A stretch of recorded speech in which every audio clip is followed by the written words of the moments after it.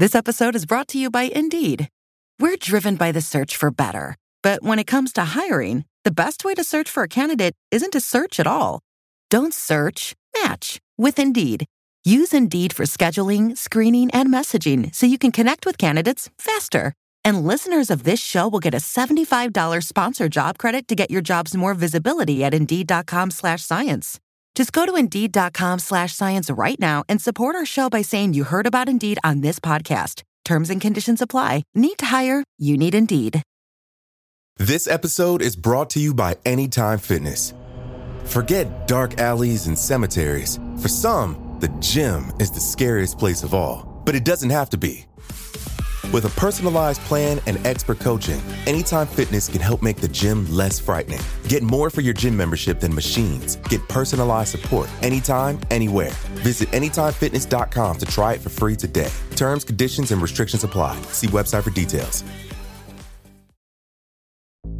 There's no better feeling than a personal win, and the State Farm Personal Price Plan can help you do just that.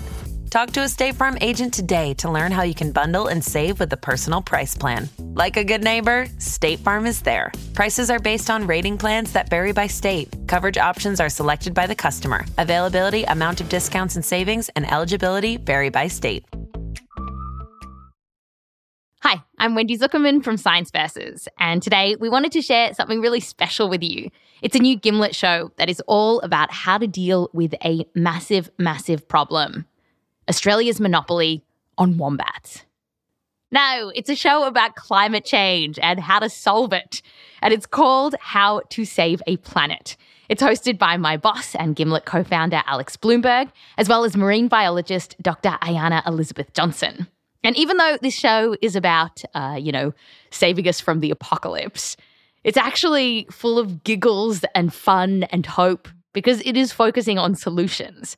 And today we are sharing one of these quite hopeful episodes. It's about a place in the world that is starting to make real strides in action against climate change. Before we give the game away, I'm just going to hand this over to Ayana and Alex. And this is How to Save a Planet. Hello, I'm Alex Blumberg. I'm Dr. Ayana Elizabeth Johnson. So today on the show, we're going to talk about this one really big idea about how to tackle climate change. It's a uniquely American idea. It was born here. It has its roots deep in American history, but it's not actually being put into action here in the United States. But it is happening in other parts of the world. A whole continent, in fact, is embracing this idea.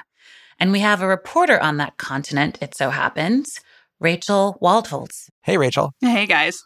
So you're a climate reporter. You've spent time in Alaska. You've been working in Germany for the last couple of years. And you're going to tell us the story of this uniquely American idea about how to save the planet that traveled across the Atlantic and took root far away from where it was born. Yeah, so actually the best way to tell this story is to start with the moment when this idea really took off in the US. And that was 2 years ago. So in November of 2018, it was a week after the midterm elections. The Democrats had just seized control of the House of Representatives, and the Sunrise Movement, which is this organization of youth climate activists, they staged a protest in the office of Nancy Pelosi. So Pelosi is the leader of the House Democrats. She was about to become Speaker of the House, and they wanted to put pressure on her to take action on climate change. So they're packed into Pelosi's office, and this young woman walks in and starts addressing the crowd. My name is Varshini Prakash. I'm one of the founders of Sunrise Movement, and we are building an army of young people to stop climate change and create good jobs for our generation. And the scene is just like a couple of dozen young people crammed into this pretty tiny office. They're wearing these black T-shirts with slogans on them, and a lot of them are carrying posters. They say 12 years or green jobs. 12 years, what's your plan? That one's my favorite. Like, what is your plan, politicians? And that 12 years part, that number comes from this UN climate report. The Intergovernmental Panel on Climate Change said that we need to reduce our greenhouse gas emissions by over 40% by 2030, or else we are in serious, irreversible climate change trouble. Right. And it's really interesting that there's sort of like the level of precision at this protest. It's like 12 years is a very precise number. It's not a round number. It's not like they're waving around white papers or something, but it's like, it's noticeable. That would be me organizing a protest. I'd be like, Yes, exactly. Have you read this report? And if I could draw your attention It's to the only appendix. 500 pages. In footnote 53, you will note. And also the other thing is sort of like, it's about the climate and it's about the environment, but they're also really focused on jobs. Yeah, if you look at the T-shirts, the first thing it says on the T-shirts is good jobs. It says good jobs and a livable future. I mean, they're really stressing that. Right. So it's like they're not decoupling environment from economics. They're sort of saying it's the same thing. Yeah, and they took that set of demands, that includes both climate action and good jobs, and they called it the Green New Deal. We gotta make our demands extremely crystal clear. We want Nancy Pelosi and Democratic leadership to back a program like a Green New Deal. Yes, we do. That's right. So the Green New Deal is the big idea that we were talking about at the beginning of this episode. Ding, ding, ding, ding. This uniquely American idea that has its roots deep in American history. Yeah, exactly. And Ayanna, this moment in Nancy Pelosi's office, you saw this as it was happening, right? Yeah. I was blown away by this. And even though this general concept of a Green New Deal had been kind of floating around in the background in like nerdy and activist climate policy circles, this was the moment that Green New Deal became something that the entire country was talking about. Right, exactly. And what the Sunrise Movement was saying is essentially we want a big national solution for climate change on par with what Franklin Roosevelt did to combat the Great Depression, right? The original New Deal in the 1930s, which was this massive package of federal programs aimed at putting Americans back to work. It included things like Social Security and bringing electricity to rural America. It was huge. And so these young people in Pelosi's office, they're saying, we want and need something of a similar scale again now.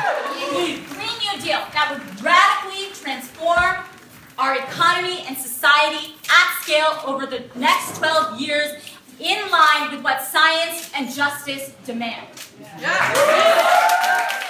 And so they staged this big protest. But the thing that made this protest go viral was this moment, which is when Alexandria Ocasio-Cortez joined the protesters to show her support. I just want to let you all know how proud I am of each and every single one of you for putting yourselves and your bodies and everything on the line. I remember this moment and I was like, holy shit, she actually is on this side. Yeah, exactly. I mean, this is literally, it's a week after she's been elected. She hasn't been sworn in.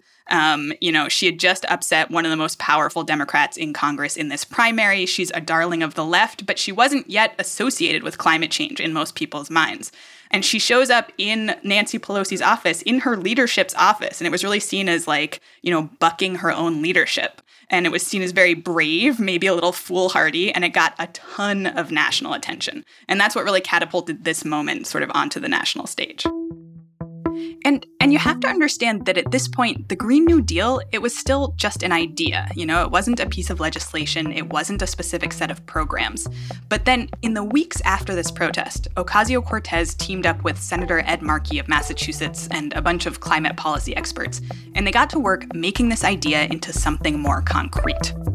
And in February of 2019, so 3 months after the protests in Nancy Pelosi's office, Ocasio-Cortez and Markey introduced the Green New Deal resolution in Congress. Climate change and our environmental challenges are one of the biggest existential threats to our way of life, not just as a nation, but as a world.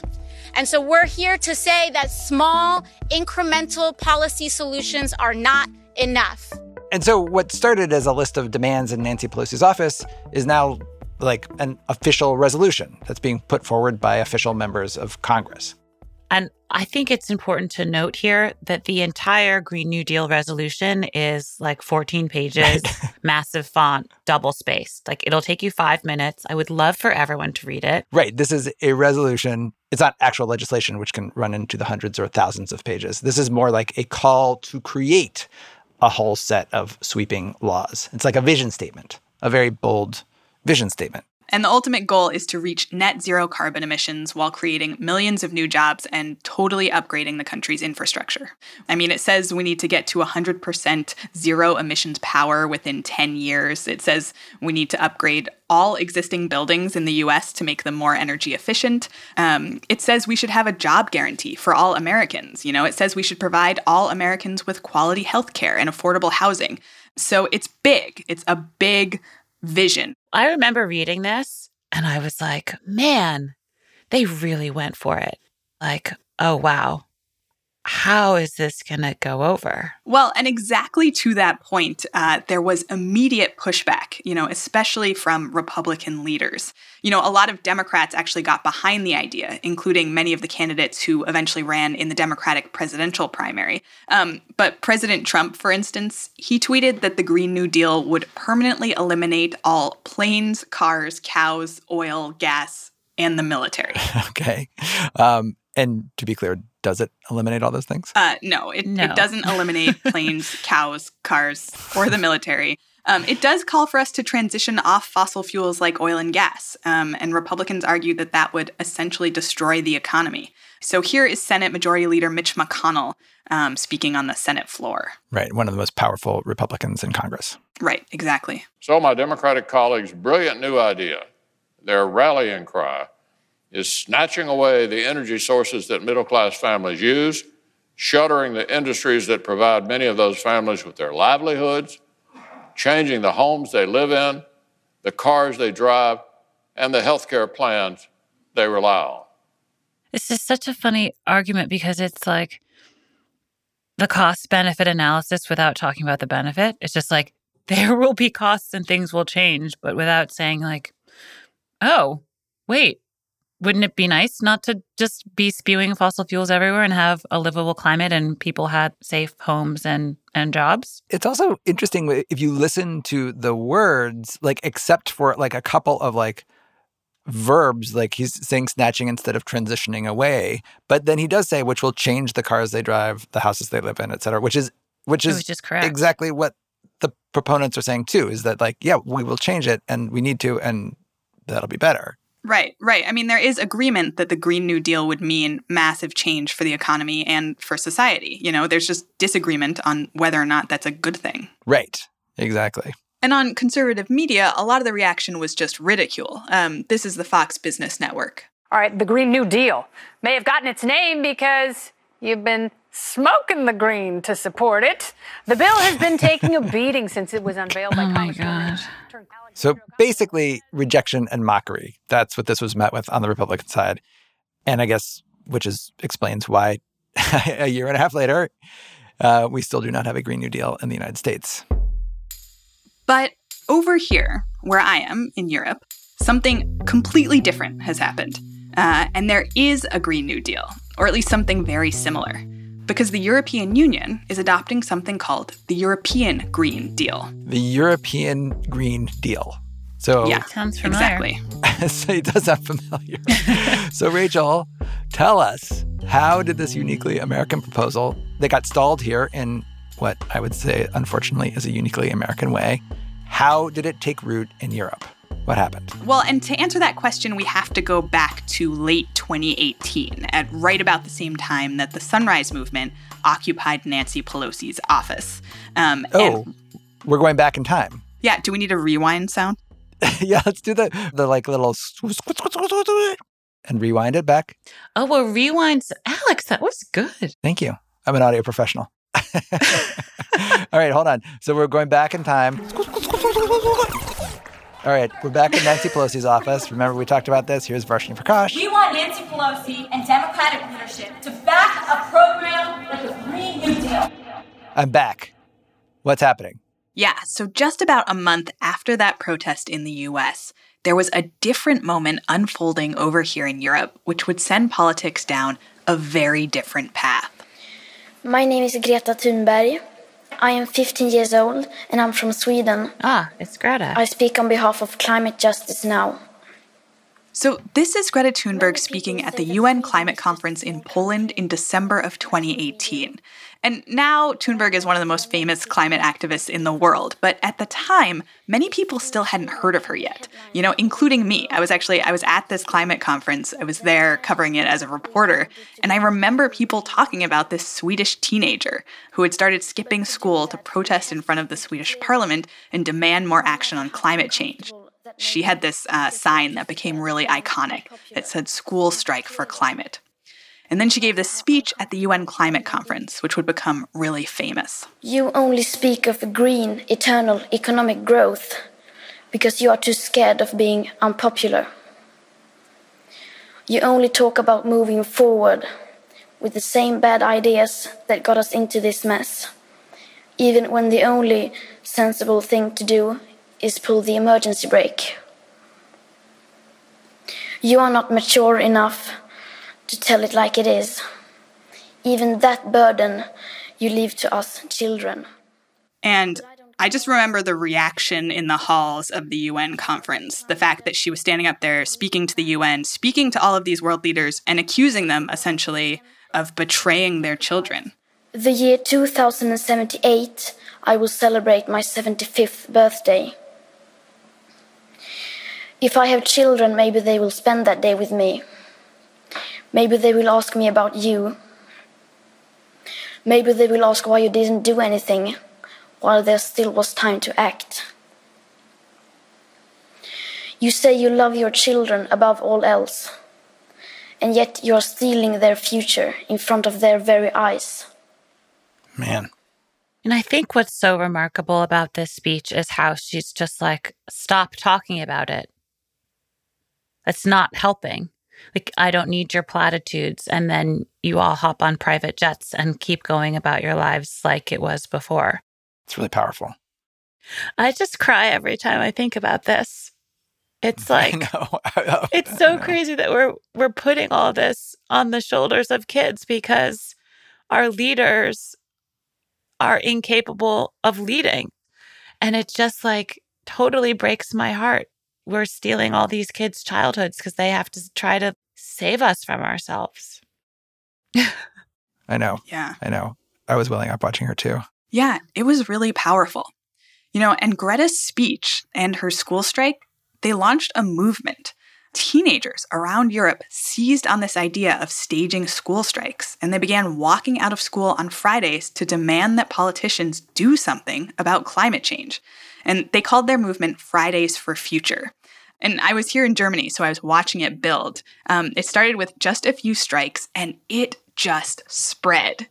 Teenagers were organizing it on WhatsApp, and it went from town to town until you were having these protests in 25, 50, 100, hundreds of cities and towns across Germany. By the time the middle of March rolled around, so this is 3 months after Greta's speech at the UN Climate Conference, you had tens of thousands of people on the streets in cities across Europe and students striking all over the world. I mean, it was wild. Wir sind hier, wir sind laut. Nicht nur in Köln war dieser Ruf heute zu hören. So I'm just going to translate, but what they were saying is, wir sind hier, wir sind laut. We're here, we're loud because you're stealing our future. That was the big chant. Oh, look at all those kids. Yeah, they were school kids, right? It started with high school students, and then it was middle school students, and then it was elementary school students coming with their parents. And it was huge. And I just remembered this was a high school student that I talked to at that same protest. This is in March of 2019, and I asked why he had come out to the protest. We are all young people, and in Germany they say, oh, the young people are not interested in politics, and all our politicians are like 60. For example, Angela Merkel. So she's, I think, 63 and maybe dies in 20 years. Sorry for that, but so the future is it's not her future, it's our future, and we should fight for that. And yeah. I love Germans so much. Sorry for that. I know. She'll be dead in 20 years. Sorry for that. Yeah, and these protests, they changed the conversation in Europe. They definitely changed the conversation here in Germany. When I got here in the summer of 2018, all anybody could talk about was immigration. That was the topic. And then these protests came along and they just knocked immigration off the agenda. Suddenly there were raging op-eds in German newspapers, this raging debate over whether kids should be allowed to cut school or whether they should be punished for it. I learned the German word for cutting school, which is Schwänzen, and was all over the nightly news every night. Schwänzen, yeah. Oh, okay. And all of this activity sort of culminated in this big moment in March of 2019 when Greta Thunberg came to Berlin for a rally at the Brandenburg Gate. This is this incredibly symbolic place in Berlin. Right, it's that iconic spot. It's where Reagan was Mr. Gorbachev, tear down this wall. Exactly, yeah. And she's standing in front of it. She was joined on stage by young climate activists from all over Europe, from France and Denmark and Germany, and 25,000 people turned out to see them. And when this happened, it was now 2 months before the elections for the European Parliament, which happen every 5 years. And these activists, they basically issued a warning to European politicians to take climate change seriously or face being voted out of office. This is Luisa Neubauer. She's one of the most well-known climate activists here in Germany. Wir sagen heute laut und deutlich, Europa, wir kommen. We are saying, Europe, we are coming. We are going to make the European elections about the climate. We are not letting borders separate us. And we are not letting them steal our future. And I was standing there. I remember when she said that, when she said, Europe, we're coming. And it felt like this warning, watch out, we're coming for you. We're going to keep going until our politicians are acting and actually doing something about this crisis, which is stealing our future. Wow. I'm crying again. Oh. This is a hard job. Dr. Johnson, you got to hold it together. This is a sacred trust, hosting a podcast. Well, and the thing that was really remarkable about this moment is they issued this warning that they were going to make the elections about climate. And then that is exactly what happened. A surprise surge for Green parties in the European Parliament elections. The European elections were held in May of 2019. And in those elections, Green parties in countries all over the European Union had historic showings. It was called the Green Wave. Well, to give you an idea, actually, of how stratospheric that growth was in Germany, this broadcaster plotting the trajectory of the Greens didn't leave enough room on their charts to give them this set of results. But, of course, it isn't just Germany where there's been this green wave. Europe Elects, they analysed data, and they've said this green wave appears to be sweeping across multiple European countries. So you can see that this was a political earthquake. That is crazy. That is crazy. Yeah. It's really hard. It's really... If only. I know this actually happened last year. But it's really hard for me to think of it as anything other than sort of this fairy tale, just because it seems so far away from any standard politics that we've ever had in the United States. But how crazy is that? That it's so hard to imagine the fact that these European politicians have a climate plan and then get elected. That should be normal. I know. It's like when you're in a bad relationship and all of a sudden you're around people who are in a good relationship and you're like, wait, that's how it could be? No way. You could actually agree on things and be nice to each other. It's like an alternate reality of where this idea got presented. And then instead of just outright mockery and resistance, people were like, there's something here. Let's see what we can do. We probably should have sweeping legislation to prevent the climate apocalypse. That sounds like a reasonable thing to do. Yeah. I mean, I will say watching this as an American living in Germany, it blew my mind. I mean, the fact that you could have massive protests in the streets led by children that then led to an electoral earthquake. And then immediately politicians responded to that. It was just wild to watch. It didn't seem like something that would be possible in the States. And these elections, this green wave that swept through Europe, it really mattered. What it led to, that's coming up after the break.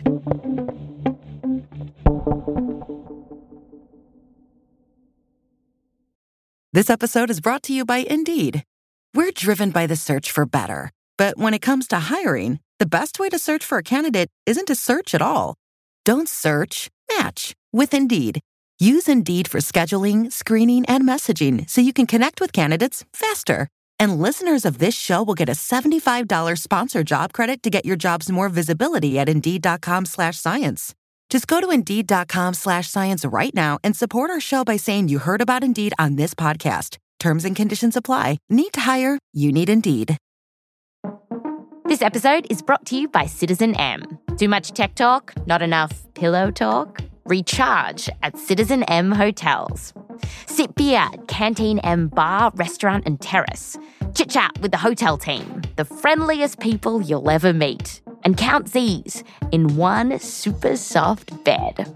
Recharge again and again in tech cities like Menlo Park, Austin, Miami, New York, and San Francisco. Book now at citizenm.com/sciencevs. This episode is brought to you by Anytime Fitness. Forget dark alleys and cemeteries. For some, the gym is the scariest place of all, but it doesn't have to be. With a personalized plan and expert coaching, Anytime Fitness can help make the gym less frightening. Get more for your gym membership than machines. Get personalized support anytime, anywhere. Visit AnytimeFitness.com to try it for free today. Terms, conditions, and restrictions apply. See website for details.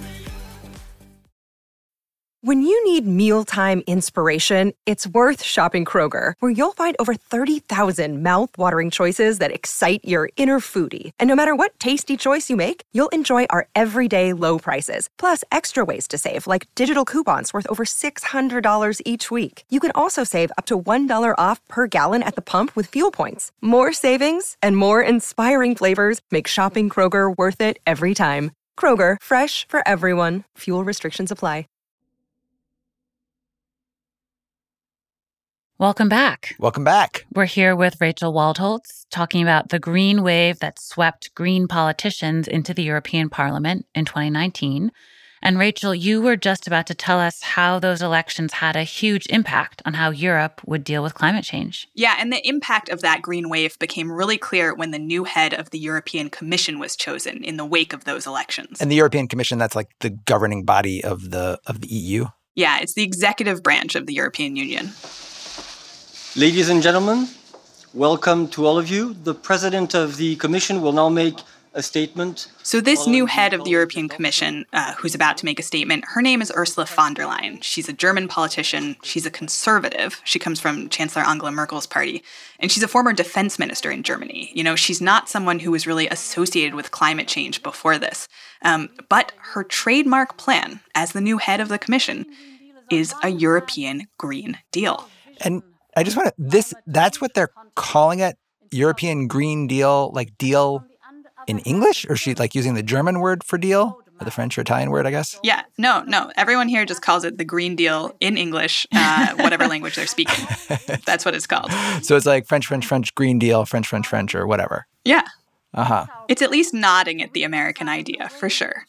So anyway, this is the press conference last December when von der Leyen presented her plan, and this was almost exactly 1 year after Greta Thunberg's speech at the UN. Our goal is to reconcile the economy with our planet, to reconcile the way we produce, the way we consume with our planet, and to make it work for our people.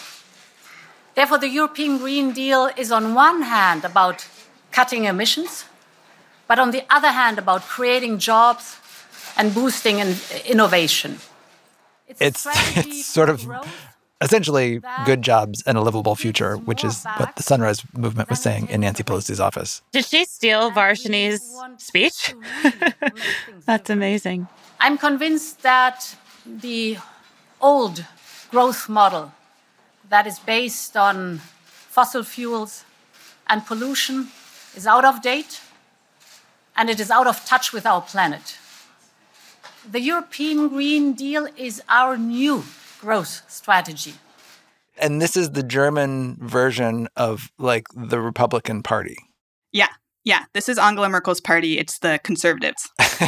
Amazing. Right. And the European Green Deal, basically it proposes two things. So first, it says the EU will commit to becoming entirely carbon neutral by 2050. And that's big. You know, that target would be legally binding. So every member state and every business in the EU would have to figure out how to meet it.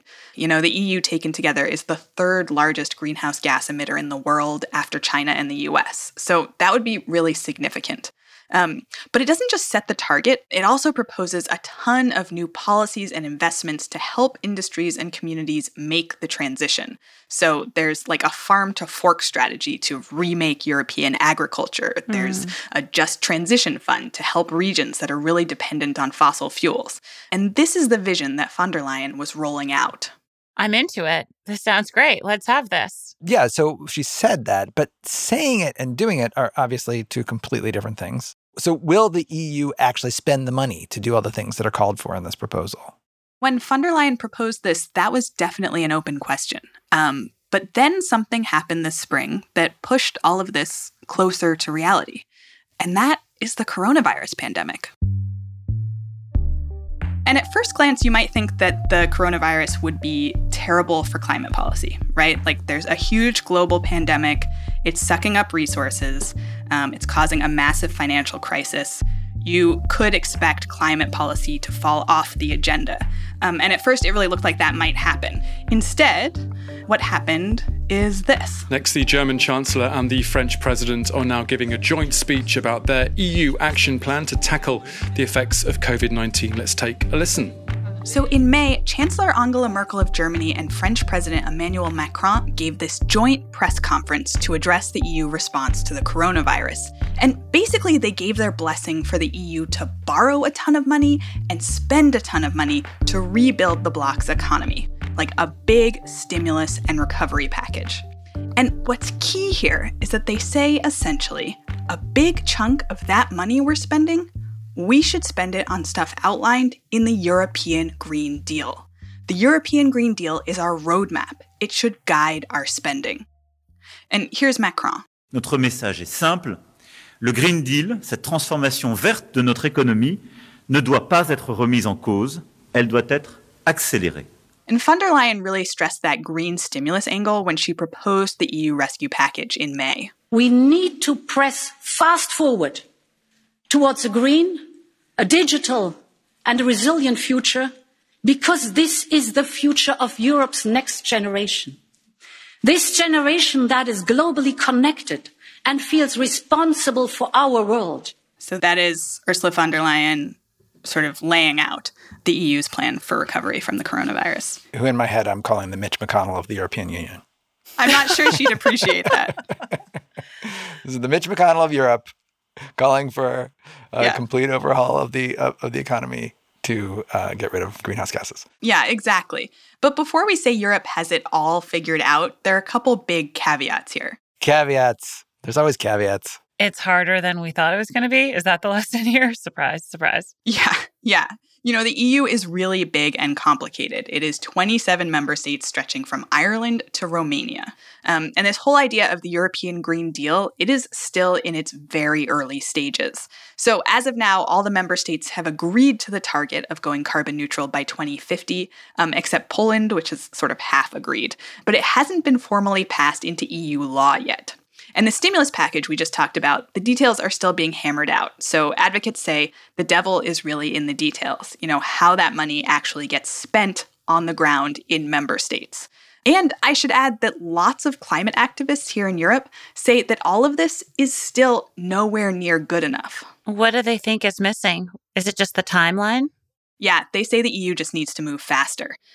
So in late August, which was exactly 2 years after Greta Thunberg's first climate strike, she and Luisa Neubauer met with Chancellor Merkel in Berlin. And they told her that the EU has to go carbon neutral sooner, faster than that 2050 deadline in the plan, in order to keep warming below 1.5 degrees Celsius.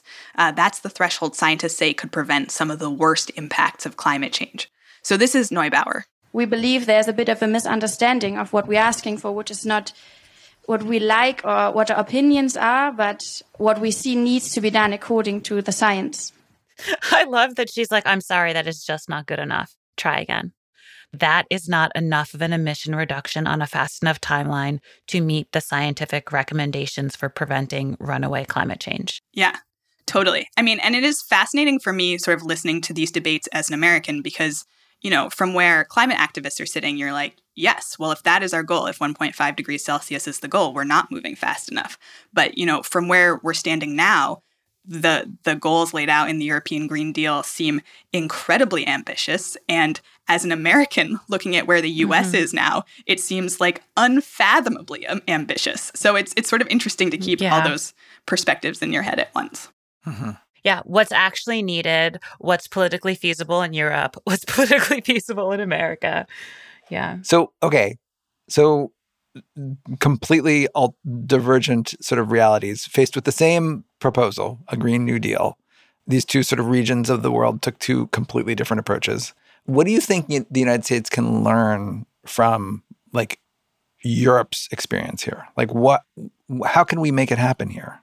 Yeah, you know, and I asked experts exactly that, you know, like what is the difference between the EU and the US and what can we learn from them? The major difference that explains everything, I would say, is who's championing this project. This is Thomas Pellerin-Carlin. He's a researcher at the Jacques Delors Institute in Paris. And Pellerin-Carlin says it's a really big deal that it's the conservatives in Europe that have introduced this plan. You know, it's not a one-party issue here.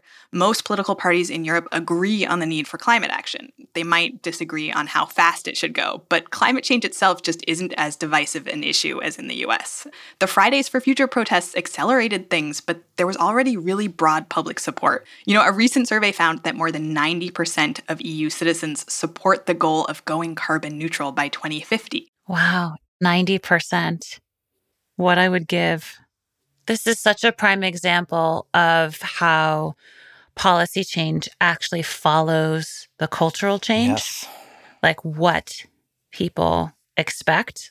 The status quo has to shift because politicians actually aren't leading in a lot of senses. They're following what the public opinion is. You see the politics follow social movements. You don't see them ahead. Yeah. And so this is, it really shows the power of young people in the streets. Yeah. And Pellerin-Carlin said, you know, the EU shows that it takes a really broad coalition to push for climate policy. The moment when I will be optimistic about the US climate policy will be the moment when even the Republicans are having, you know, their own version of what a climate policy would look like.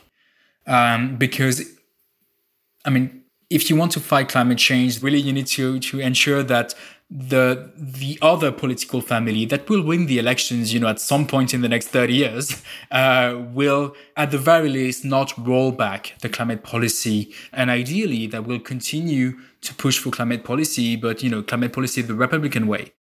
I do feel like that is the thing that I've been craving, is for this not to be a stupid fight about it's not happening or it is happening, and to actually have it be a fight about like, what should we do about it? Should we have a future? Yes or no? And how? How do you feel hearing this sort of like alternate history of the Green New Deal in Europe, Ayanna? I mean, America will just break your heart, won't it? But at the same time, like, I have no sympathy for the politicians who won't deal with the facts of what we have to face. But I do have a lot of sympathy for, you know, Americans who are not sure what their future looks like if we deal with it, right? Mm-hmm. This is a huge transition, this like massive transformation that we're talking about. And I get that the Green New Deal sounds scary because we can't yet concretely see what the future would hold. Mm-hmm. And I think until we can help people see that there is a future that has a place for them where we can all thrive, then I totally understand why that resistance is there. So I think that's part of what we're trying to do. That's part of the greater work that needs doing, is showing people what the future could look like if we actually get it right. Yeah. It'll be really interesting to see what that starts to look like, because it sounds like Europe hopefully is on a little bit of a head start in building that future. And so we'll be able to see as that starts to happen. You're up. We are watching. We are ready to learn lessons if there are lessons to be learned.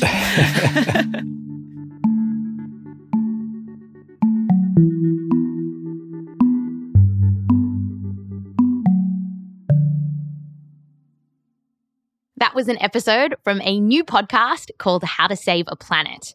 They have a lot more great episodes out on their feed right now, so you should definitely check them out and subscribe wherever you listen to podcasts.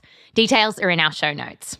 Next week, we're going to be back with regular Science Versus with a super fun episode on super volcanoes. How scared should you be? I'm Wendy Zuckerman. I'll fact you next time.